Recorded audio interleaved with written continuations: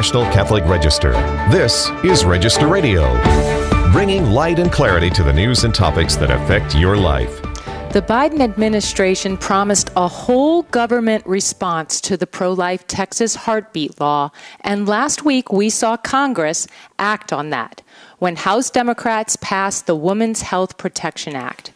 How are pro-life advocates responding to this federal push for so-called abortion rights? EWTN's Catherine Hadro weighs in. Then Register Rome correspondent Edward Pentin reports on the latest Vatican news, including the trial of Cardinal Beccu. I'm Jeanette DeMello, editor-in-chief of the National Catholic Register, your host here on Register Radio.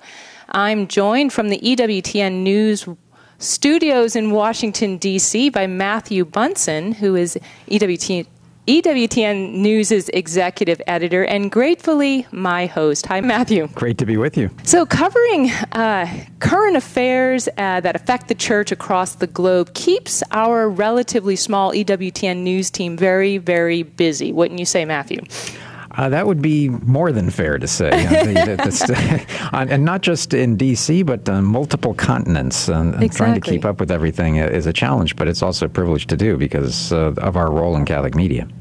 Yes, and I was thinking about this. I mean, we are all so busy, and we are a pretty small team and covering the globe. But in the U.S. right now, it feels like there's one person who is covering something that is capturing headlines nearly every day. And that member is joining us today. It's Catherine Hadro. I mean, she has been covering pro-life news for years now. But with this Biden administration push for what he has called, or what they have called, the whole government response to the Texas pro-life law, Catherine has been very, very busy. So I am very delighted that you are joining us today, Catherine. You are, of course, producer and host of EWTN's Pro-Life Weekly, and this has become just a hugely important show for all of the EWTN audience, TV, radio, and even over here at the National Catholic Register. You've written for us online, and we often like to hear from you directly on Register Radio, so welcome. Thank you so much for having me. I know I was going to say the pro-life issue. It's hard enough just keeping up with the pro-life issue in and of itself in D.C., let alone the global Catholic Church. Right. And actually there's news there we could talk about too. But today I really wanted to focus on what has happened recently. So just in the last couple of weeks, we have had the Women's Health Protection Act. This was something that kind of has been threatened for a while because of the advances in pro-life laws like the one in Texas. First of all, let's start from the very beginning. What does the Women's Health Protection Act propose, and what happened last week related to this? Right. Well, the Women's Health Protection Act has a very deceiving name because we know it has nothing to do about women's health. It's very extreme. It expands abortion on demand, and it does that because it prevents the enforcement of existing pro-life laws both at the federal level and at the state level, and it would block states from passing new pro-life laws. It essentially codifies Roe v. Wade. We saw as soon as that Texas heartbeat law was enacted, Speaker Pelosi tweeted out, "I'm going to bring this to the House floor for a vote," and it did pass the House. One silver lining is it is not likely to pass the Senate. However, it just goes to show this extreme reaction we are seeing from the pro-abortion side right now in response to this Texas heartbeat law. I think they're scared of just really this pro-life momentum that we're feeling, and its reactions that continued on with a very emotional House hearing last week on Capitol Hill. We saw those extreme emotional reactions during that so-called Women's March this past weekend. It's a tumultuous time right now. Yeah, Catherine, this issue is not going away anytime soon. Obviously, the Biden administration has made it one of its key priorities to advance the abortion agenda. But we're also seeing that play out in Capitol Hill. And yet things haven't necessarily gone the way they had hoped, or many of us assumed given the Democratic control on the Hill. Right. There is really this holdout in the Senate with Senator Manchin, and there's a lot of pro-life groups who are continuing to just speak with him and get him to continue to promise he would not vote for anything that violates the Hyde Amendment, for example. And we just this week heard President Biden comment, would he support that reconciliation bill if the Hyde Amendment was included? He said he would. And so I think that is not what the aggressive wing of the abortion movement is happy to hear. And Nancy Pelosi, of course, is one of the key figures in promoting a self-proclaimed Catholic. Yes. She's one of the key figures in promoting this agenda. And yet here we have this very important back and forth that she's had with Archbishop Salvatore Cordileone of San Francisco. Yes, he's been very vocal. He's been very vocal in responding to statements that she's made. I mean, just the other week, our colleague Eric Rosales over at EWTN News Nightly, the Capitol Hill correspondent, he was able to speak and ask Speaker Pelosi a question about her response to Archbishop Cordileone, her archbishop, saying that this Women's Health Protection Act is nothing short of child sacrifice. She brushed that aside, really excusing her pro-abortion stance, saying that she has a God-given free will, and this is what she's choosing to do with that free will. And I would love to highlight, and I have him on EWTN Pro-Life Weekly this week, Archbishop Cordileone is really responding in a beautiful way with this new prayer initiative, where in response to that, he is calling on Catholics to fast every Friday and to pray a rosary every week, to pray for the conversion of Speaker Pelosi's heart on this issue, on her maternal heart. He says, listen, she obviously has a maternal heart. She speaks frequently about being a mother and having quite a few children very quickly. She knows the beauty of life. Let us pray for her conversion and let us fast. And I think that's we need to hear that reminder that we as Catholics, we do have a responsibility to pray and to fast when it comes to this issue of abortion. Absolutely. I'm so glad you brought that up, because part of this is not sitting back and just kind of watching this what almost seems like a war, going on back and forth, and where the pro-life side advances with some laws, and then there's an affront to that. What we as Catholics need to do is, yes, support these pro-life laws. We should be making our voice known to our representatives, but we have a great duty to pray and fast, as you're saying. Yes. And the EWTN has partnered. I should mention this, that there's ample opportunity to pray the Rosary with EWTN, and during this month of October, which is the month of the Rosary, it's also Pro-Life Month, there is this opportunity to partner with others, and that's what EWTN has done with Relevant Radio and Napa Institute to have a joint Rosary effort. CNA, Catholic News Agency, has written about this effort, and it basically makes known the ample times we have to say the Rosary with EWTN. I'll say those just in case our listeners don't know, but 9 a.m. every day, Monday through Saturday, 9 a.m. Eastern. Another opportunity basically at 3:30 Eastern every day, Monday through Friday. These are great opportunities to pray with others who are praying the Rosary at the same time, led by Mother Angelica, the recordings we have of her, but also by the Franciscan missionaries of the Eternal Word. So a little plug there to community when we pray together. Catherine, what though do we expect, I guess, in the coming weeks and months related to what, as I mentioned, seems like a battle? You mentioned how President Biden responded to the Texas heartbeat law, saying he will have a whole of government response. And one of the first things he did was the DOJ came out basically saying they will not permit any violence outside of abortion facilities following this Texas heartbeat law. Well, of course, we in the pro-life movement know that's not a concern of ours. We are not violent, and that's not going to be a concern. But I think we're going to continue to see the Biden administration try to see how they can how they can just make strides in promoting abortion. And we saw that this week. The Biden administration announced they are reversing the Protect Life rule, which was a pro-life policy enacted by President Trump. And if I may, I'll just kind of share what that rule said and now what this reversal means. So it's a little bit wonky, but stick with me. The Trump administration enacted the Protect Life rule, which stops Title X family planning tax dollars from going towards organizations that perform or promote abortion. This totally makes sense. And this included Planned Parenthood, which had enjoyed $50 to $60 million every single year from this program, from this Title X program.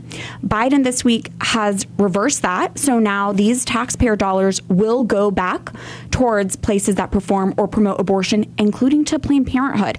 And I believe this Title X family federal planning dollars are their second largest source of federal income. So the Biden administration is scoring points with Planned Parenthood right now. But what I also think we'll continue to see, Jeanette, in the coming weeks and the coming months, especially in light of the upcoming Supreme Court abortion case, I think things are going to get really ugly and tense. I think I wouldn't be surprised if we see more demonstrations out in the streets, such as this past weekend's Women's March. People are going to be angry, which again is that reiteration, we need to fast and pray. Because we know Scripture tells us there are some evil spirits that can only be cast out from both prayer and fasting. Absolutely. I couldn't agree with you more. And as you said, there was this Women's March. Catholic News Agency wrote a bit about marches throughout the country. So there was a march in Washington, D.C., and then there were others spawned throughout the country, apparently supporting women's access to abortion against some of these pro-life laws. There were people who showed up there, too, who were pro-lifers and who just wanted to represent that side. And this is going to happen, and that's a good voice for life, and yet we do need to pray for those peaceful encounters so that we can truly represent life in every way. As you said, we're not a violent movement. We are a movement that pleads for women and really pleads for the unborn, obviously.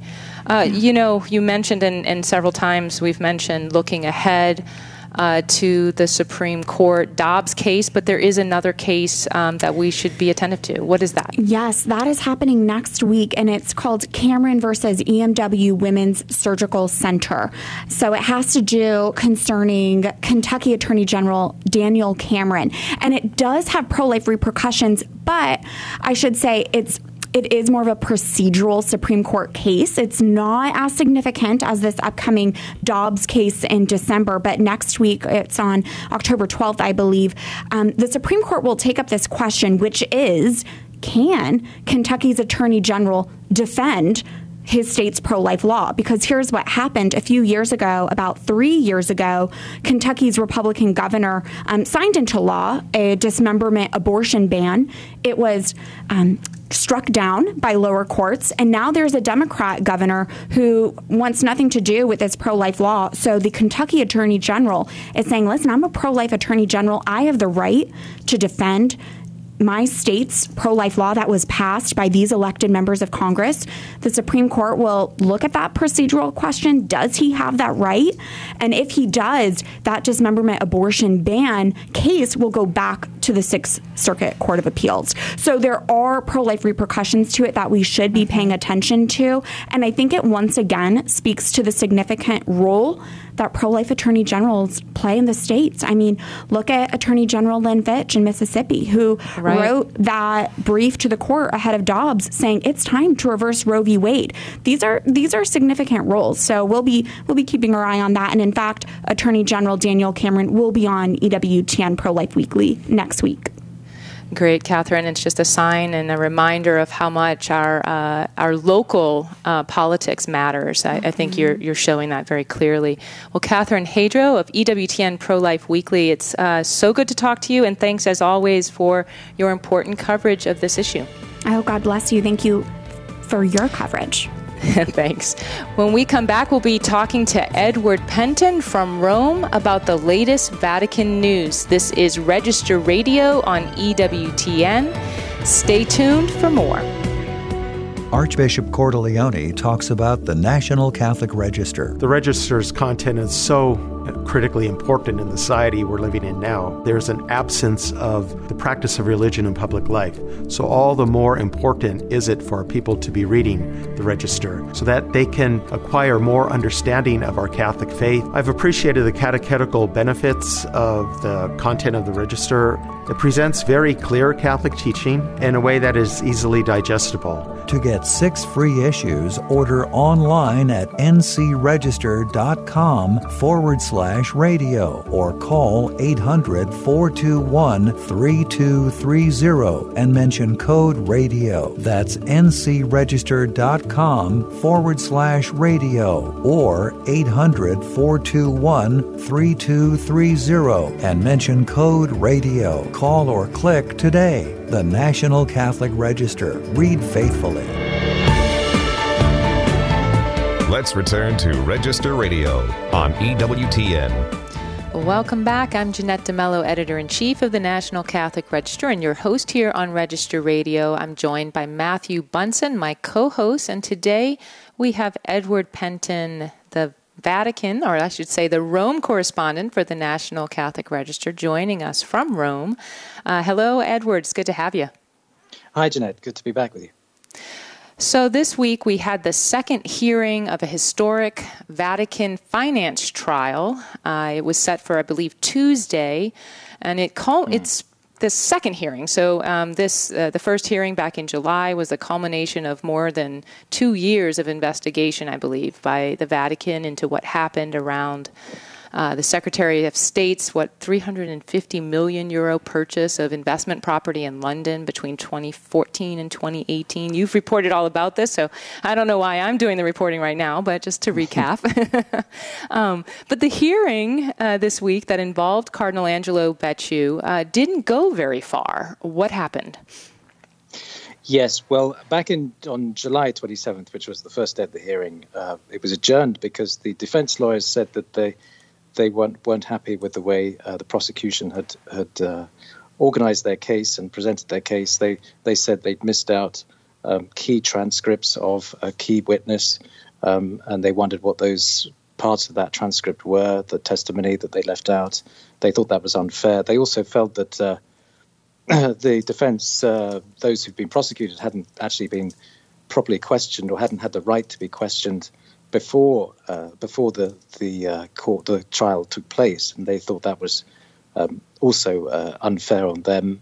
But the issue really was that the lack of evidence, and so the deputy prosecutor for the Vatican said that they would present that evidence by August 9th, but they didn't. And so when they appeared this week on October 5th, they said, "Well, where is that missing information? And could you supply it? It's still unfair. It's still not. It's going to be." They claimed that it could nullify the trial if they don't get that information, and it revolves around a key testimony with a key Vatican official in all of this, Monsignor Alberto Palasca, and there's lots of testimony that is given, very much accusing Cardinal Beccu of wrongdoing. At least that's what we believe. And there were parts of that which were missing. And so they said, well, that's still not there. And so they asked the president of the tribunal if it could be adjourned again and for that information to be presented. And that's essentially what the president did. He said that they would adjourn and they'll come back on November the 17th to hopefully have all the evidence presented then. So just, someone familiar with this, but haven't delved into it as much as you have, obviously, my first take is it seems like there's an issue of transparency here, or maybe it's just an issue of organization. What are your insights, and have you been talking to people there in Rome who could give you some insights on that?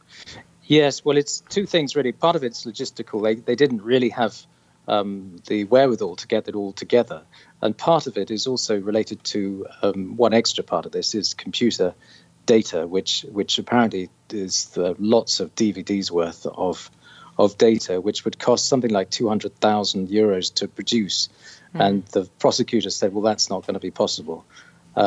so that's one other aspect of this. But yes, it's primarily, I think, a logistical thing.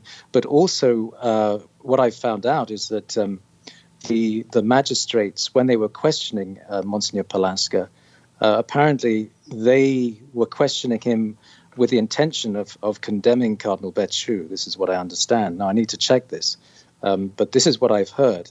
And, of course, that would be a breach of a fair trial if that was the case. And this is why they were keen to cut out bits of Monsignor Palaska's testimony. Apparently, they cleaned up the audio so that you couldn't hear what the magistrates were asking Monsignor Palaska, because that would have painted it in a bad light. It would have shown that they had intention to condemn Cardinal Beccu. And so that's why that part of it was missing. Now, it's, as the president has agreed to, that this should all be supplied at the next hearing. So we're going to hear, I think, everything that they said, and that could be quite an interesting development when that happens. Sure. So much more should come to light. I think you said it in November. Is that the next deadline? That's right. November the 17th is the deadline. They have to present all of the forensic evidence by November 3rd. So they don't have all that much time, but they're going to try to do it. Sure. Okay, well, that's thank you for that report. And as always, check those sources. It's a very interesting development, and what you've heard is important for us to follow up on. Edward, another kind of procedural issue with the proceeding we've been following happened with the German Synod. That it has been extended, we've heard, to 2023. Well, they had a meeting, one of their 3-day meetings just last week that did not end in a vote, which was expected. Tell us what's going on with the German Synod. Yes, well, they didn't have enough for the quorum, so they just fell short. So they had to finish this is a key meeting. This is only the second one of the synodal path which they've had, and they had to finish it abruptly. But before they did finish it, they were voting on various issues, and they voted a majority, I think, by 2/3. They voted for a document challenging traditional church teaching on sexual morality. They said in their text that there should be a development of blessings for same-sex couples. That was passed by the synodal path. They also had a vote on whether the priesthood is actually needed, and that passed. Let's just have a debate on that. That passed by one vote, so they will be discussing that. The president of the Bishops' Conference tried to paint it in a good light, saying, well, we're going to debate the positive aspects of the priesthood, and that's going to give us a chance to do that. But clearly they're wanting to discuss whether a priesthood is needed, and that was what was discussed and voted upon. So that's another part. But yes, so things are hotting up with the synodal path, and it's been extended until 2023. It was supposed to actually finish this month, but then it was extended to February next year because of the COVID pandemic, and now it's been extended even further. So there's plenty more to go in this synodal path.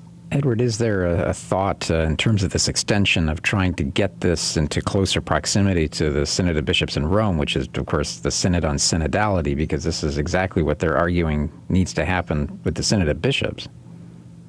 Yes, although Cardinal Casper, who I was in touch with last week, actually said that he tried to distinguish between the two. He said they're quite different.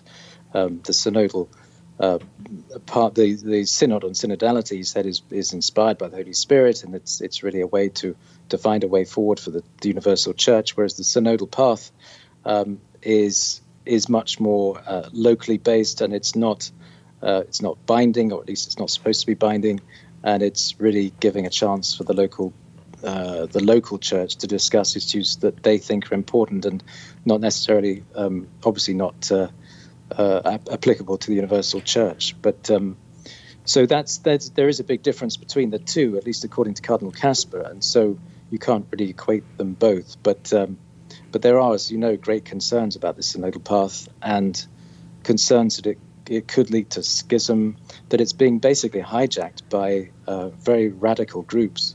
And a lot of the voting that's taking place on this, whether it's women priests or same-sex blessings of same-sex union. This has really been pushed by these radical groups, and I think the voting, as what I've heard, is sort of 70 to 30. So 70, over two-thirds are voting for these issues, and they want to see them pursued, whereas the minority are either keeping quiet or voting against it. So it seems to be heading in a very precarious direction. Well, and that is a source of great concern to faithful German Catholics. As you've reported, you have a piece on the Concerned German Catholics published reform initiative opposing controversial synodal path. That's right. Yeah, this is a group of lay people, some quite prominent lay faithful in Germany, who really want to see a change in this. They're kicking back against all this radical discussion. They feel that they're not being properly represented. It's called Neuer Anfang, which means new beginning, and it's a manifesto for reform. They admit that there should be some reforms, but they should be all coherent with the Church's teaching and tradition. And they're very concerned about the direction, and they want to basically put a halt to it. They say that the synodal path claims to speak for all Germans, all Catholics in Germany, and to make binding decisions for them. And they obviously disagree with that. And I think we could see more and more of this resistance growing as the synodal path continues. So, Edward, we don't have much time, but there's another story that I'd like to point people's attention to at ncregister.com. It relates to the vaccine mandates that are being enforced very, very soon there in Italy, the Green Pass. And apparently now 3 Swiss guards have resigned because of the vaccine mandate enforcement. Tell us about that briefly. Yes, these were 3 Swiss guards who resigned because there have been efforts from the Vatican to mandate the vaccine, not just have a green pass, but actually mandate the vaccine for the Swiss guard in conformity with a lot of the military around the world who are mandating vaccines too. But these 3 did not want to take it, and even the commander of the Swiss guard didn't want to take the vaccine, and in fact was apparently threatened to do so. I think they threatened to possibly suspend him, and he refused to take the vaccine. But then, I think a few days accepted or complied with it. So there was concern. I think among a lot of the Swiss Guard. I think 30 of them didn't want to take the vaccine as recently as July, but they obviously most of them then came round to accepting it. And part of the reason is because the Vatican had seminars organized by the health directorate of the Vatican to try to convince them to take the vaccine. Well, Edward, as always, it's good to hear from you in Rome, and thank you for all of your reporting. Sure, good to be with you. Thanks.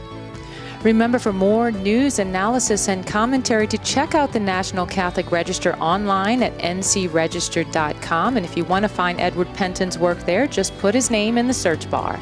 Thanks for joining us here on Register Radio on EWTN. For Matthew Bunson and our producer, Jeff Burson, I'm Jeanette DeMello. Until next week, God bless you.